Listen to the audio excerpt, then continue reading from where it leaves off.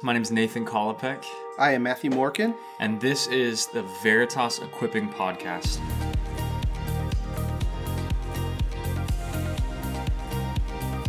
Our goal is, especially during this time, to equip you to live out your faith and love Jesus well. Hey Veritas, we hope and pray you had an excellent celebration of Christmas over the last week. And it's hard to believe that the new year is coming upon us. And so we just wanted to take a few minutes just to share devotion on thinking about the new year. So I'm going to hand it off to you, Nathan, and love to hear what you have to say. Matthew, you're not really like a resolutions guy, right? I try not to be. I feel like I always come up with a resolution that I stick with for a month or two. Yep. And I think I'm doing pretty good at a month or two. This past year, I was going to read all of Spurgeon's sermons. I had all of them down. And I stuck with it for a few months and just didn't get it done. I'm embarrassed to reflect on my New Year's resolutions from last year. Yeah. And so as I'm thinking forward to 2021, there's a lot of people, even just in pop culture, saying like, man, hopeful for a better year, all this stuff, whatever. I think God has built into us this ability to process time and kind of mark time to help us get a sense of progress and change and whatever. But again, as I'm thinking of resolutions, as a church, right now we're releasing this in the middle of a series on prayer. We're doing just a 2-week series on prayer, and recording this, I'm getting ready to speak one of those weeks on a Sunday. But I would love to give us a verse and maybe hopefully some motivation to not have a resolution but have a theme for 2021. And this is for me personally. I'm not speaking as like a big Veritas initiative, but I would love for us to be people of prayer, people that seek God's presence, seek Him personally in 2021. There's so many things that have been exposed in our hearts and our lives in 2020, whether it's our desperate need for community and other people, whether it's economic fears or insecurities or political instability, whatever it is. And the antidote to a lot of those things, I really do think, is closeness and connection to God.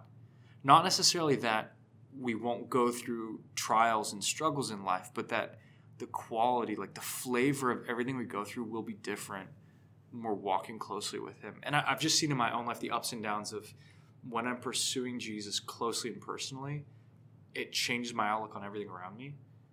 And when I don't, it's not like I go to neutral. I actually just buy into all of the fears and the worries and the anger around me. I don't think there's a neutral ground where it's like one day I'm spiritually hot and then I'm just kind of spiritually neutral. I actually do think the current that we're in around us is towards self-reliance, towards fear, towards anxiety, towards anger. And I think without God's power showing up, that's the best we got, which sucks. So one verse I would love to share that maybe God would even make this, as you're listening, make this a theme verse for you this year. Psalm 27:4. One thing have I asked of the Lord, that will I seek after, that I may dwell in the house of the Lord all the days of my life, to gaze upon the beauty of the Lord and to inquire in His temple. So in Psalm 27, it's David writing it. He's talking about God being His salvation, His stronghold, because there are evildoers and adversaries around Him. He's using this picture of war going on, but as he's giving this picture of war, he's saying the thing he's praying for, the thing he's seeking is not just peace, not just an end of the war, even though, again, he was a military leader, dude had to go into battle. The thing he's praying about is that he would dwell in the house of the Lord and gaze on God's beauty and inquire or meditate in His temple. And so in David's time, the way that you got close to God, because he didn't have the Spirit in him the same way we do now that we're in Christ, you would go to the tabernacle, to the temple, as the place where God chose to make His presence felt and experienced. So David's heart cries, God, I just want to be close to You.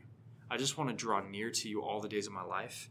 I want to gaze upon the beauty of the Lord. Like, God, You are beautiful, and I just want to see more beauty. There are certain things in life where if you taste it, it makes you more hungry for it. Like, I love food, right? I do too. Amen. And there's a certain point where I eat a lot of good food, and then I can't eat any more good food, right? I get this with desserts all the time. You probably don't.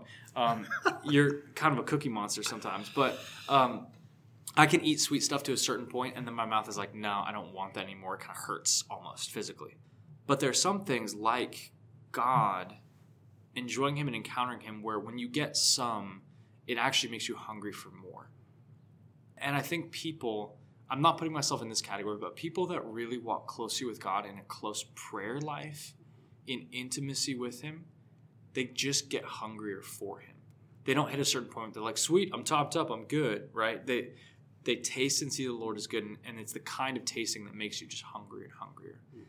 And I think David experienced that. And when he says inquire in his temple, I've got a little footnote in the ESV that says or meditate. There's part of it where his mind, his affections, his focus is being filled with God in a way that transforms the way he goes off into battle, in a way that transforms the way he goes off to lead his people and to be a king. So he's not saying, oh God, if only I was a monk, then I wouldn't have these problems. Like the battle is still there, but the tone, the temperature of his heart is wrapped up in the presence of God and enjoying God.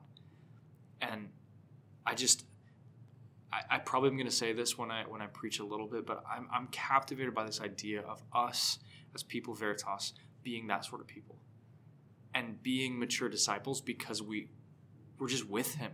We love him. We want to please him. We just want what he wants more of because we enjoy him and we're around him.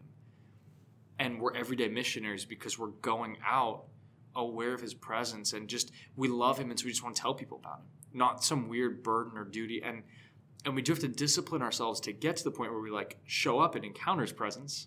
There's something to that, but it's more than just do your religious duty. I think I've experienced those sweet moments, during hard times before I came to Veritas, walking through some difficult years and literally feeling like this is a little bit of an exaggeration. I had nothing but Jesus, and having some sweet moments in Jesus, and even realizing in the last month how sloppy that's gotten just because I've felt protected and free, and Jesus didn't have to be so active in my life, but wanting that back at that sweet level of, it's not that you want to, you don't do it for the blessing, because there's a lot of perversion in theology in that direction. But when you're in the Word, when you're with your Maker, when you're talking to him and communing with him, it's better. Yeah. It's better. And to be in a place, maybe even without trauma or drama, without those things, it would be a sweet growth point. And to see our whole body, our whole church just invested in joining together on Sunday mornings and celebrating their time in the Word. Yeah. Man, that'd look awesome. That'd be sweet, wouldn't it? And so maybe the equipping note in this podcast for you as you're listening in, guys, is find a theme, find a promise of Scripture, find a verse that captivates your heart towards pursuing Jesus this coming year. And memorize that Scripture, repeat it to yourself often, like chew over it, meditate on it, and ask God to transform your perspective this coming year. We're in a world that is looking for hope, that's looking for change, that's looking for better days. Guys, our best days will be the days where we're walking closely with Jesus. And that's not a set of steps to take, it's a relationship to cultivate. And if David, in the middle of a battle, in the battlefield, can pray one prayer request I have, that's what I'm going to seek. It's just to be close to him. And so just imagine for a minute as you're listening in, imagine if that was a prayer request that captivated your heart and your life. Imagine if you were the kind of person that the prayer request that comes most out of your lips and in conversation with people is, man, I just want to be close with Jesus. I just want to walk with him. I just want to enjoy and look at how beautiful he is and just be close to his presence. That would change everything. That would transform every part of your life. And Matthew, you're talking about it like there will be suffering in 2021. There will be times where you like desperately need Jesus, and he will be so sweet in those moments. And maybe the harder times will be when the pressures lift off and you don't feel like you need him as much. When you're not on the battlefield, when you're not in quarantine, when life, quote unquote, returns to normal, whatever. Making this again kind of the theme, the heartbeat of your year for 2021, a year where you just pray one thing: God, I just want to be close to you. I just want to look at you. I just want to enjoy you more. And through that, he'll teach your heart to obey. you'll see his commandments not as a burden and a duty, but as an overflow of his love for you. And you'll actually start to obey because you know he's for you, even in things that are hard. His mission won't feel as difficult to you. It'll feel like an invitation from the one who loves you and knows what's good for you, who's already loved you, and you get to invite other people into that. I think there's so much, like, our hearts will be more captivated by his glory because we'll enjoy his glory and we'll want him to receive the glory he deserves. We'll want to glorify God when we see that he's beautiful and he's worth it. Yeah, so I'm meditating on this as I'm getting ready to preach. I think, Matthew, you can hear kind of my heart is like stoked for this. And I'm hoping 2021 can be, for our church, an incredible year of seeking God.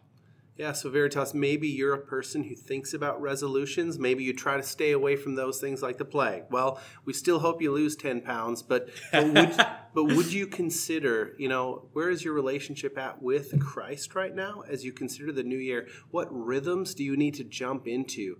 And specifically, where is prayer? Like, how is your time with your Maker? It might be something to challenge you in for 2021. Well, thanks so much for listening. We love you, and we look forward to seeing you in the new year.